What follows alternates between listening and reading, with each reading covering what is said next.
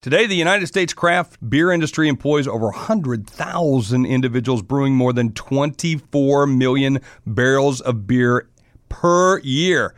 That generates $22.3 billion. That's a lot of numbers when we're talking about beer. It's making me dizzy. I'm going to need a beer after this. That's a pretty big industry, but it only represents about 12% of market share of the overall beer industry. So while it's big business and it's all business, it's not the whole business. Now, my next guest is often considered the grandfather of the craft brew movement. In 1984, he took an unwinnable David and Goliath struggle, one guy against the mammoth American beer industry.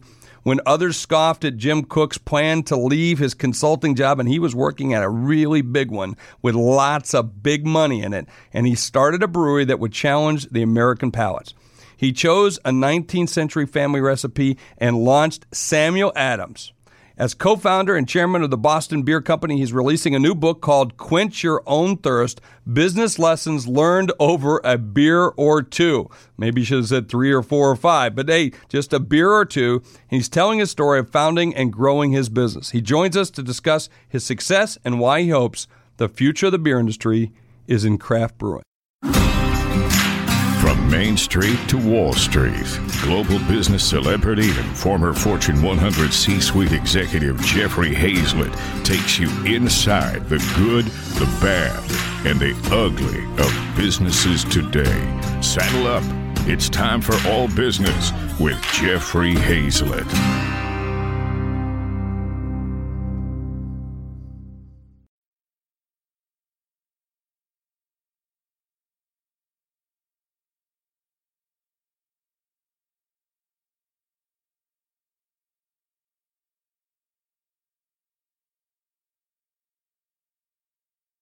Well, I kind of started, I guess, first by blowing up the life that I had. You know, as you point out, I was a management consultant here in Boston, and I was doing something that I enjoyed, but I didn't love it. And over time, I enjoyed it less and less, and I felt like, I wasn't really learning a lot of new stuff. And so I had that situation that I think that a lot of people are in, where they have a job, it's a good job, there's a lot of security there, they've, built something of a career, and then I ask myself the question, do I want to do this for the rest of my life? Yeah. And the answer that I had for myself was no. And once I had that answer, I realized, well, if I want to do it the rest of my life, then I probably don't want to do it tomorrow. So I went in, I gave my notice. I gave them like 6 months notice so I could work out things with my clients and so forth. And I then started to think about, well, what would I really love to do? What would make me happy?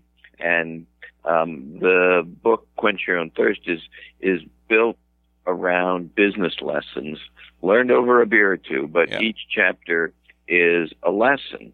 And as I started thinking about a business or a career that I might want to be in, I approached it differently. Because I think most people, when they think about starting a business or, going to a new career, they think about, well, what's going to make me rich? How can I make a lot of money? What business can I start that, is going to enable me to retire to Malibu or something like that. Or South Dakota, where I'm from. South Dakota, because most people think about... Well, there you go. You can go to Mitchell and live in the Corn Palace. Holy moly, there's a reference right there. I'm impressed already right there. You've been to the Corn Palace. Well, I'm from the Midwest, right. So, I didn't always live in Boston. I grew up in Ohio. Yeah, you were Cincinnati, right? You're from Cincinnati, I recall. Yes, exactly. Yeah. So I was pretty grounded, and I thought, I'm not looking for something that's going to make me rich, but what am I passionate about, and can I turn that into a business? And I decided that I wanted to brew beer. I wanted to brew really high quality beer here in the United States, which effectively nobody was doing back in 1984. And I developed a business plan that's somewhat embarrassing now, but my business plan was that the business would grow to a little over $1 million a year in sales. It would be 8 employees. We make about 5,000 barrels of beer a year, and I could pay myself, not the kind of money that I was making as a management consultant, but enough that I could have a perfectly fine life, support a family. Wouldn't gonna make me rich. Wouldn't even be how much I was making before, but it would make me happy. Yeah, it's a good. We'd call that a lifestyle business, right? I mean, it's a good life, and which is great. Exactly. Yeah. And at the end of the day, which would you rather have, a big pile of money or a good life, right? Unless you're a sociopath, you want a good life. And most people don't think about their career and, a business that they might start, prioritizing happiness over money. Mm-hmm.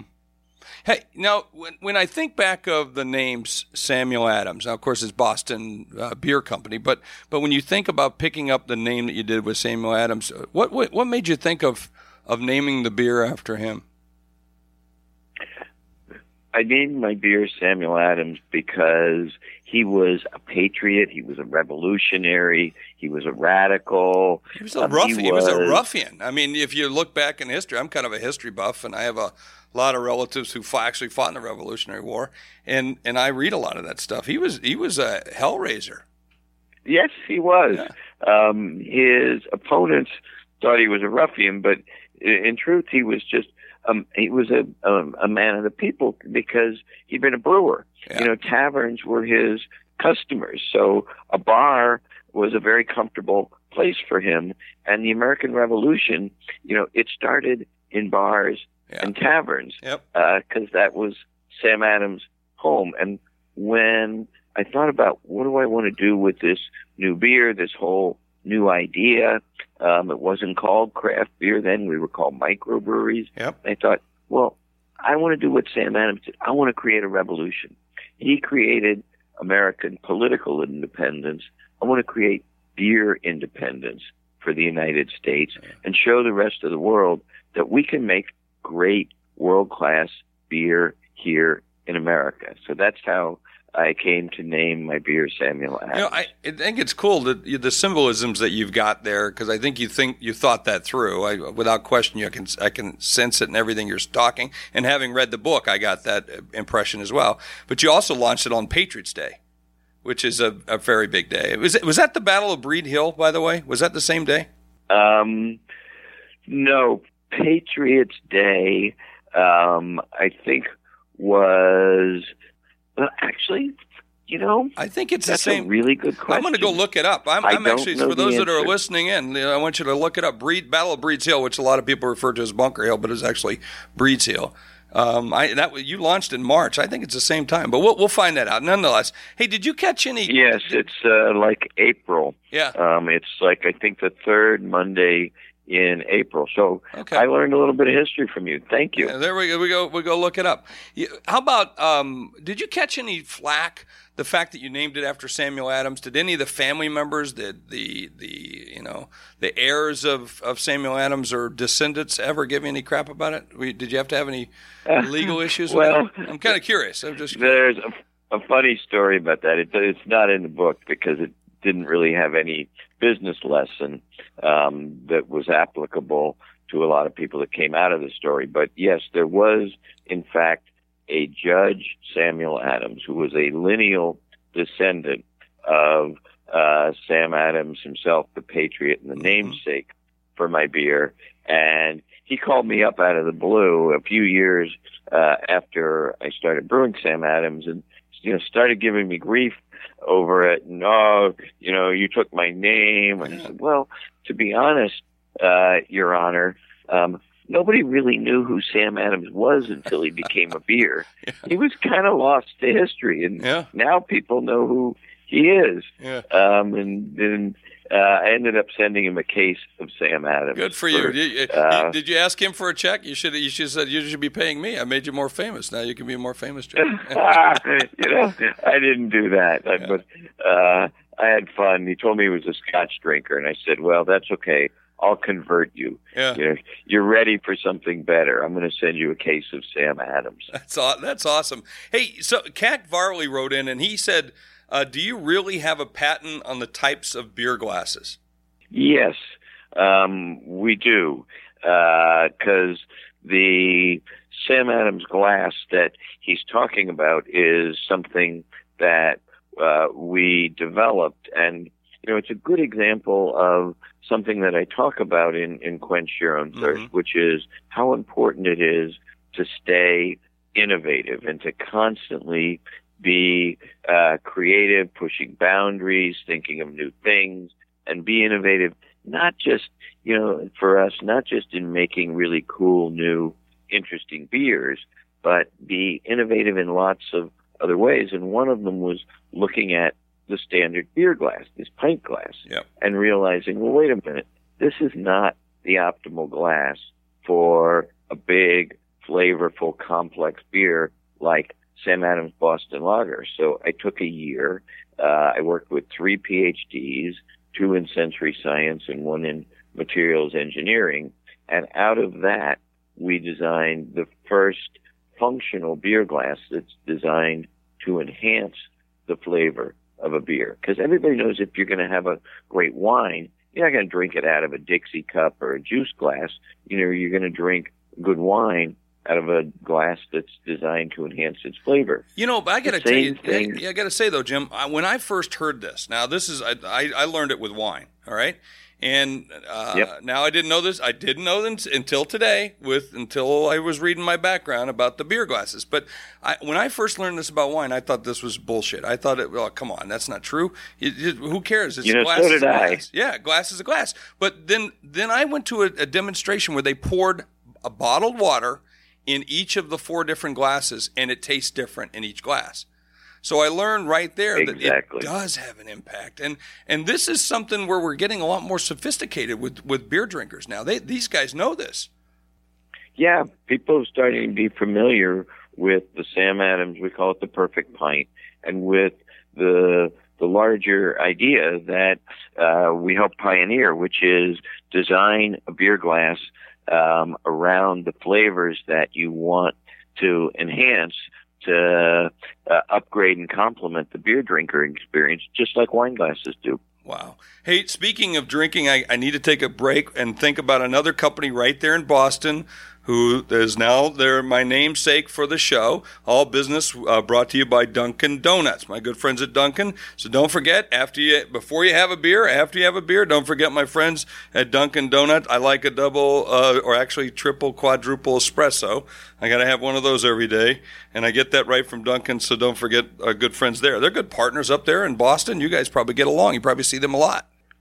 I have had plenty of Dunkin' Donuts coffee over the years, absolutely. Because, in Boston, we're very proud of Dunkin' Donuts. Yeah. We acknowledge Starbucks, but certainly Boston runs on Dunkin'. Yeah, that's, the whole Northeast and now across the country. Hey, I'm just curious, how many glasses of beer or bottles of beer do you drink a day?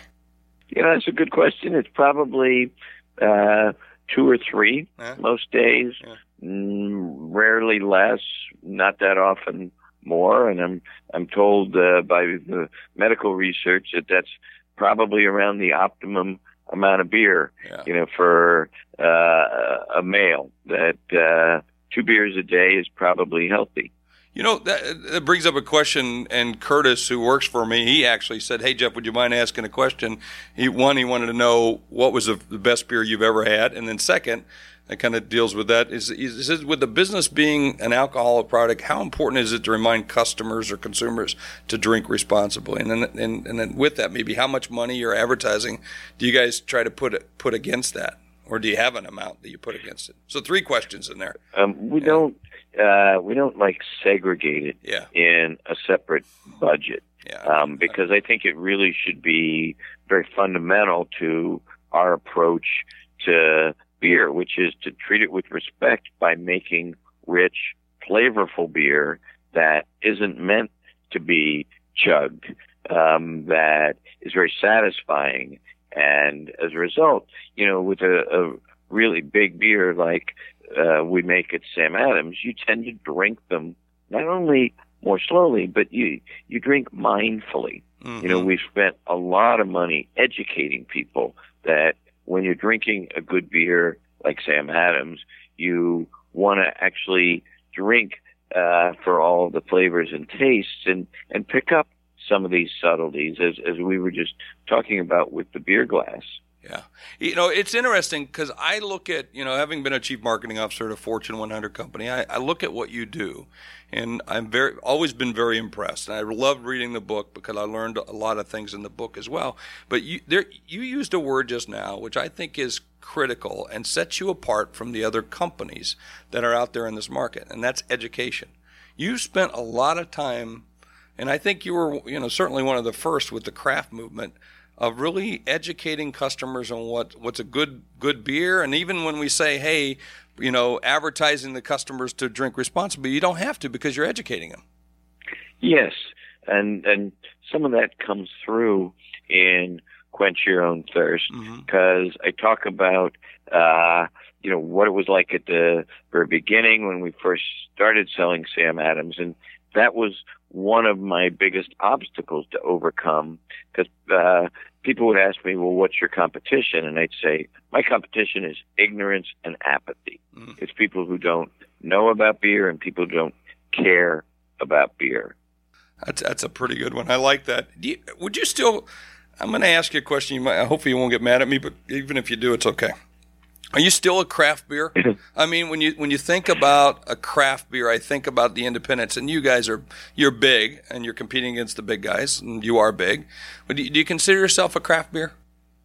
Sam Adams has been the leading craft beer in America for over 30 years, and we are definitely a craft beer. And I think one of the things you see in the book is that I started brewing beer in my kitchen 32 years ago, helped start the whole craft beer revolution, and we've succeeded by continuing to have the heart and the spirit of a craft brewer and passion about the quality of our beers and a drive to keep innovating, making cool new beers, sometimes just because that's what we love to do. And even now, 32 years later, I'm excited. We have a new set of beers called the Sam Adams Nitro Project, and we figured out how to replace the carbonation in beer, which people almost take for granted.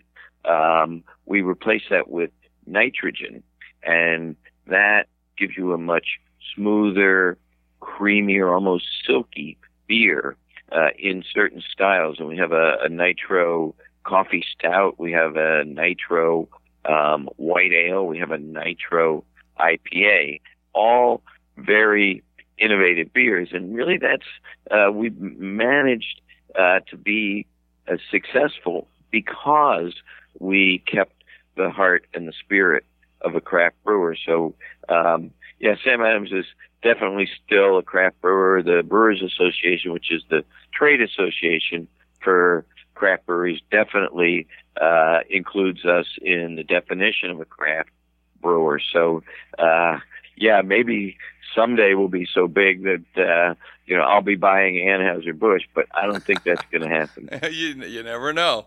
No, rule it out. Hey, Brian Shepard, I love this. I love when they write things like this. He said, thank Jim for making a delicious beer just for him. That was the first thing. I thought that was cool. And then he went, isn't that cool? I think that's awesome. He thinks it's just for him. I think it's cool too, and he's right. Yeah. So, and second, he has a question about how do you come to decide about a new beer, like the double IPA, the new grapefruit, but also resisting the trend toward non-alcoholic beer? And he said, how do you go about staying innovative with beer types without doing too much to confuse the consumer? I think that's an important one, because a lot of times, and you pointed this out in your book, you got to stay a little focused, but at the same time, you got to keep innovating, right? Yes, that's definitely, one of the themes of Quench Your Own Thirst is, walking that line between being innovative, pushing the envelope, versus doing things that are stupid. Yes. And I have to be honest, because of kind of our craft beer mentality, we do things that are stupid. You just don't know that they're stupid until after you've done them. So, in a normal year, we'll brew about 60 different unique beers that get released to the market, but there's probably another 100, that didn't make it because we didn't like the way that they taste. Mm-hmm. Yeah. So it's possible to be innovative and still walk that fine line as long as you're willing to kind of embrace failure. Yeah, and know that it's okay. Yeah, it's okay to make a mistake, isn't it? It's about people talk about failing fast. I say no, win fast, and that's really what you're doing. You're winning fast. You sort those things out quickly. Yeah, exactly. So Samantha Duncan asks, how do you predict the beer market will change in the next 5 years, and what do you do to stay relevant to those changes? Well, that's a good question, and I have to confess that I don't have a crystal ball. Yeah. So it's hard to predict exactly, but in general, I think craft beer is going to continue to grow because once people have had, a flavorful beer like Sam Adams, it's hard to go back. So I think the craft beer category can continue to grow. We're all 4,500 of us are about 10 or 12% of the beer market. Sam Adams, the most successful craft brewer, is a little over 1% of the beer market. So could we get to 2%? Yeah, I think so. Yeah. I think we could double. Kate Pack is up in upstate New York, and she's a real follower, loves local breweries. But she asked, how are ciders impacting the business today? I think ciders are a very interesting, very traditional beverage. And if you look, deep into American history, and I know you're a history buff, cider was the number one alcoholic beverage until right before the Civil War, when beer overtook it. And, if you go back to, if you remember in 1840 in the presidential campaign, there was Tippecanoe and Tyler too. Yeah. And William Henry Harrison, Tippecanoe, in the poster, the campaign poster, you see he had his leg up on a barrel of cider, of hard cider. And that was meant to show that he was a man of the people, that he drank the people's drinks. So a few years ago, we decided to take a stab at reviving hard cider here in the United States. And we created a new hard cider called Angry Orchard. Yep. And that has also sparked a revolution in cider making here and brought back traditional cider making techniques. Ultimately, I'd like to see it bring back some of the traditional apples that no longer are cultivated here. So it's another kind of reinforcement of the idea in the book of constantly innovating, challenging yourself. Keep thinking about where are the opportunities, because there's always a risk of, if you're successful like Sam Adams was, there's a tendency to rest on your laurels. But we haven't done that. Hey, another business owner is a good friend of mine, is Alan Rubin. He owns Alex Bradley Cigar Company, and he asked along those same lines. He asked a brand building and new product development. What's the methodology that you use there? How do you decide, when we want to, like, say, Angry Orchard, you want to take out something and go and launch it? What do you do, and what's the process that you use? For us, the product comes first. The first thing that we do is make a really amazing, great tasting product. So, for example, with something like the new Sam Adams Nitro project, that took 3 years.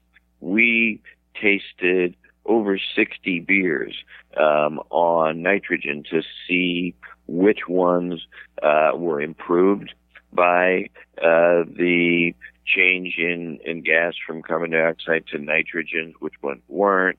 So we tend to begin with lots of product tasting, also known as drinking. Yeah.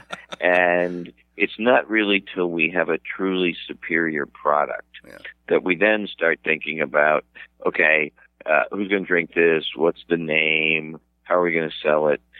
So to us at Boston Beer Company, it all starts with a truly superior product. And I hope I even took that approach to writing Quench Your Own Thirst, because that was 3 years of work, multiple drafts, but I didn't want to, publish it until I felt like I had a very unconventional, almost counterintuitive business book that could really add value to people's decision making. Well, let me take another break here. So speaking about breaking loose and doing something a little different, we've been talking about Samuel Adams and being a patriot. Let's talk about Liberty Tax. They're one of our big sponsors and partners right here on All Business. One of the fastest growing retail prep firms, over 4,000 offices across North America. And by the way, a great seasonal opportunity too. So if you want to get into a part-time franchise from time to time, it's a great opportunity for you. So don't forget to look to Liberty. So speaking of new products, so today you're a lot bigger company, all right? Now you've got this background, Boston Consulting Group, you went to Harvard MBA, but you've got your roots back in Cincinnati. It's when you're early, and having bought and sold, hundreds of businesses myself, I know that when I'm the boss early, I could do a lot of things a lot faster and quicker and make my own decisions. Now you've become kind of a bigger company. When you get a bigger company, how do you do that? How do you decide, very quickly, I want to do this or I want to do that? It's not the same as it used to be, is it? Yes, it actually is. And let me see if I can explain it. That's cool. The first thing about growing and getting to be a bigger company, especially for me, the founder, is that my role stays the same in terms of being the keeper of the culture and the keeper of the values, and somebody whose job it is to maintain the passion and the excitement and the enthusiasm that we've had as a small craft brewer. We have to keep that same culture and passion and enthusiasm, because that's how we've been successful. And I don't want people to say, oh, well, we've been successful, now we have to change. We don't have to change. We have to stay true to all the culture and values that got us here. Yeah. And from my point of view as the founder, one of the great things about growing is that now I can hire people to do things that I don't necessarily love and want to do. And generally, those people are going to be better at doing those things than I do, so that I can focus my time on the things that are the most important for me and for the business, which is making great beer, continuing to raise the quality level of our beer, and then continuing to have the time to innovate and to pursue new ideas across the business. So that leads me to a question that Nick Kalgarakis, and Nick, I apologize if I slaughtered your name, but pretend I've been drinking a few Sam Adams and we'll make up for it. But he said he dealt with many of the employees at Boston Beer, and he says it seems like you do have a very unique culture. And he wants to know, how do you instill this culture? So you just got through talking about that. So what do you look for when you're hiring to maintain it? I think this is a great thing I also got from the book. So what do you look for, and how do you hire to maintain it? Yes, that's a really good question. And there is a chapter that you referenced in the book about, how do you hire people? And my experience has been that you hire people for not their education, not their resume, not their experience, but rather you hire them for their energy, their motivation, their values, their behaviors. How do they naturally act? Because you can teach them the skills to do the job, but you can't teach them to be energetic, talented, capable, resourceful people. So that's what we hire for, those innate characteristics and capabilities. And as a result, we have lots of training programs. We do a lot of work on training and developing great people when we bring them in, but it has to start with great people. And I'm glad that he picked up on that.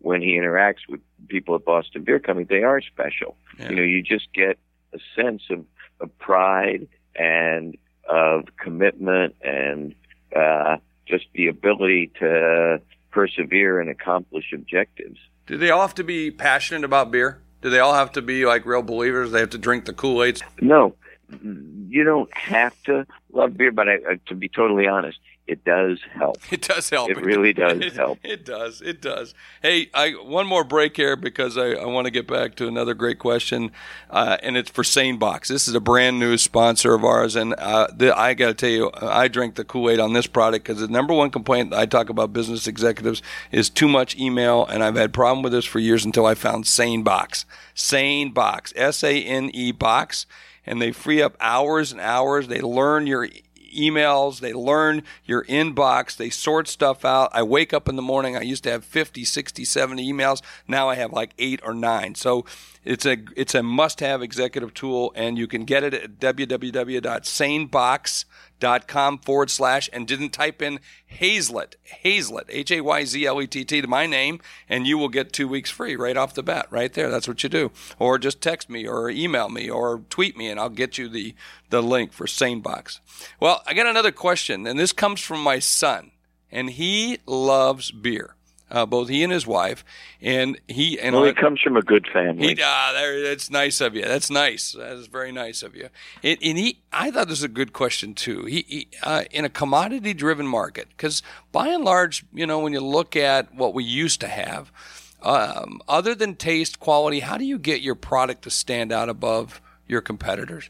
I mean, you're competing with hundreds and hundreds, probably thousands. I don't know how many craft brewers are there out there, Jim? There are 4,500 craft brewers in the United States today.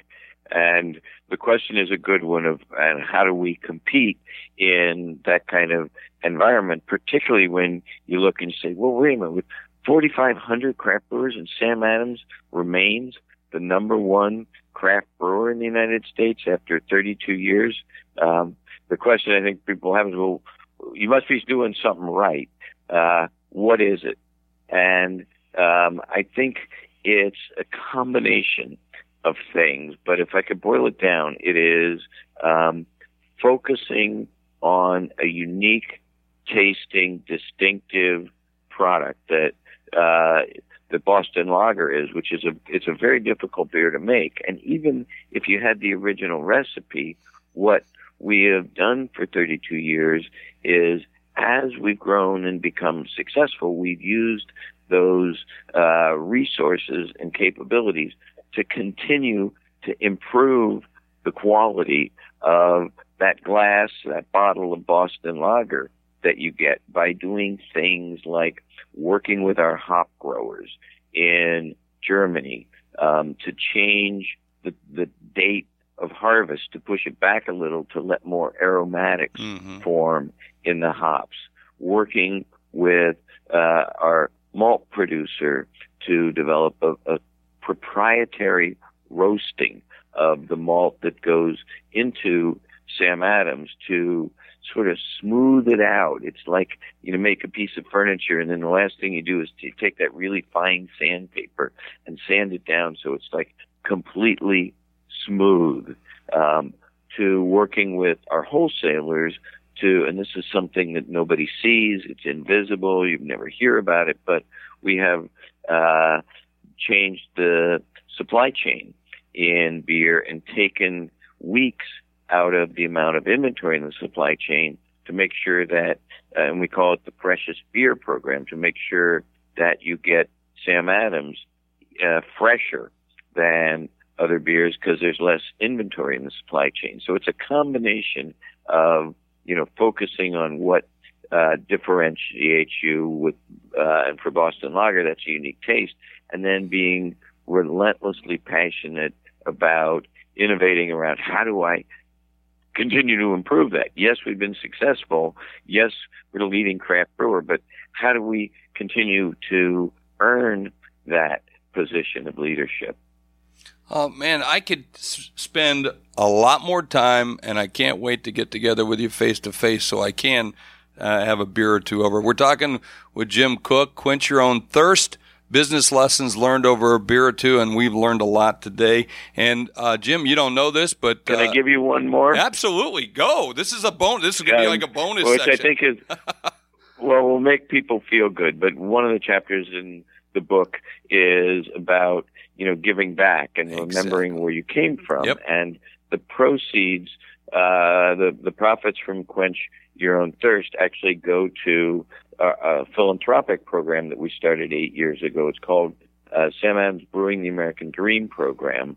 And we make micro loans and provide coaching and counseling to up-and-coming businesses in food, beverage, and even brewing. We're actually helping other craft brewers get off the ground and succeed. So when you read the book, hopefully you'll get some great, important, worthwhile lessons, and you can feel good knowing that the profits from the book are going to support hundreds of small businesses all over the United States. And hopefully there'll be some of those people will read the book, go out and start their own business, and get a loan and some coaching and counseling from us to help them succeed. That's awesome. Well, I appreciate it. And what you didn't know is that as a result of me reading the book myself, I talked to our editors. We're going to make it our C-Suite Book of the Month feature coming up. And this is we're going to get this out to about 1.5 million executives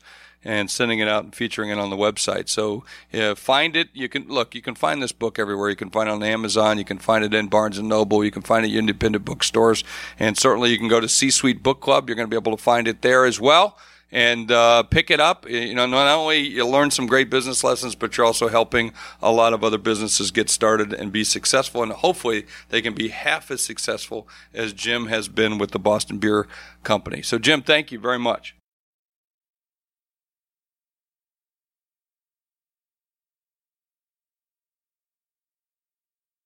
Hey, I always like to end every single show with what I learned. I learned a lot of things. First of all, I learned I like this guy. Sounds like even, from the interview, you might have had a beer or two. No, I'm just joking. But anyway, I think what's really cool that I learned about this is that you can be in a niche market and be big. He took a niche product with, a lot of people just like certain kinds of tastes, certain ways, and now he's taking it and he's taking smaller audiences and growing them big. And he's showing you don't have to accept, what everyone was feeding you before. You can go off and do it on your own. I also like the way he launched on Patriots Day. He launched around something that was true to the brand. Samuel Adams, a little ruffian, a little different, a little taking on the big guys, which those redcoats, remember that? Back in 1776, little ruffians up there in Boston, but thank goodness for them because now we're a free country. And that's awesome. We owe it to Samuel Adams. So tonight, I shall tip a Samuel Adams in honor of Jim Koch's book. And if you do anything learn, you need to buy this book, Quench Your Own Thirst, Business Lessons Learned Over a Beer or Two. Hey, and let's help overcome ignorance. Tell somebody about the show because you've been listening to All Business with Jeffrey Hayzlett right here on C-Suite Radio. So tell your friends and have them come listen and join us. And you can find us on iTunes and everywhere else. I really appreciate it. Thank you for being my friend. Welcome to C-Suite Radio, a podcast network featuring today's top business experts and is part of the C-Suite Network, the world's most trusted network of C-Suite executives. Find this and other business podcasts on c-suiteradio.com.